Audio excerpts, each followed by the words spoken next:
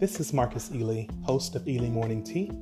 Today's date is Monday, February 1st, 2021, and this is your Black History Minute. The NAACP, or the National Association for the Advancement of Colored People, was established in 1909 and is America's oldest and largest civil rights organization.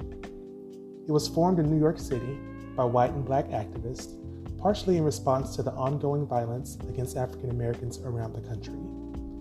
In the NAACP's early decades, its anti-lynching campaign was central to its agenda. During the civil rights era in the 1950s and 1960s, the group won major legal victories, and today the NAACP has more than 2,200 branches and some 500,000 members worldwide.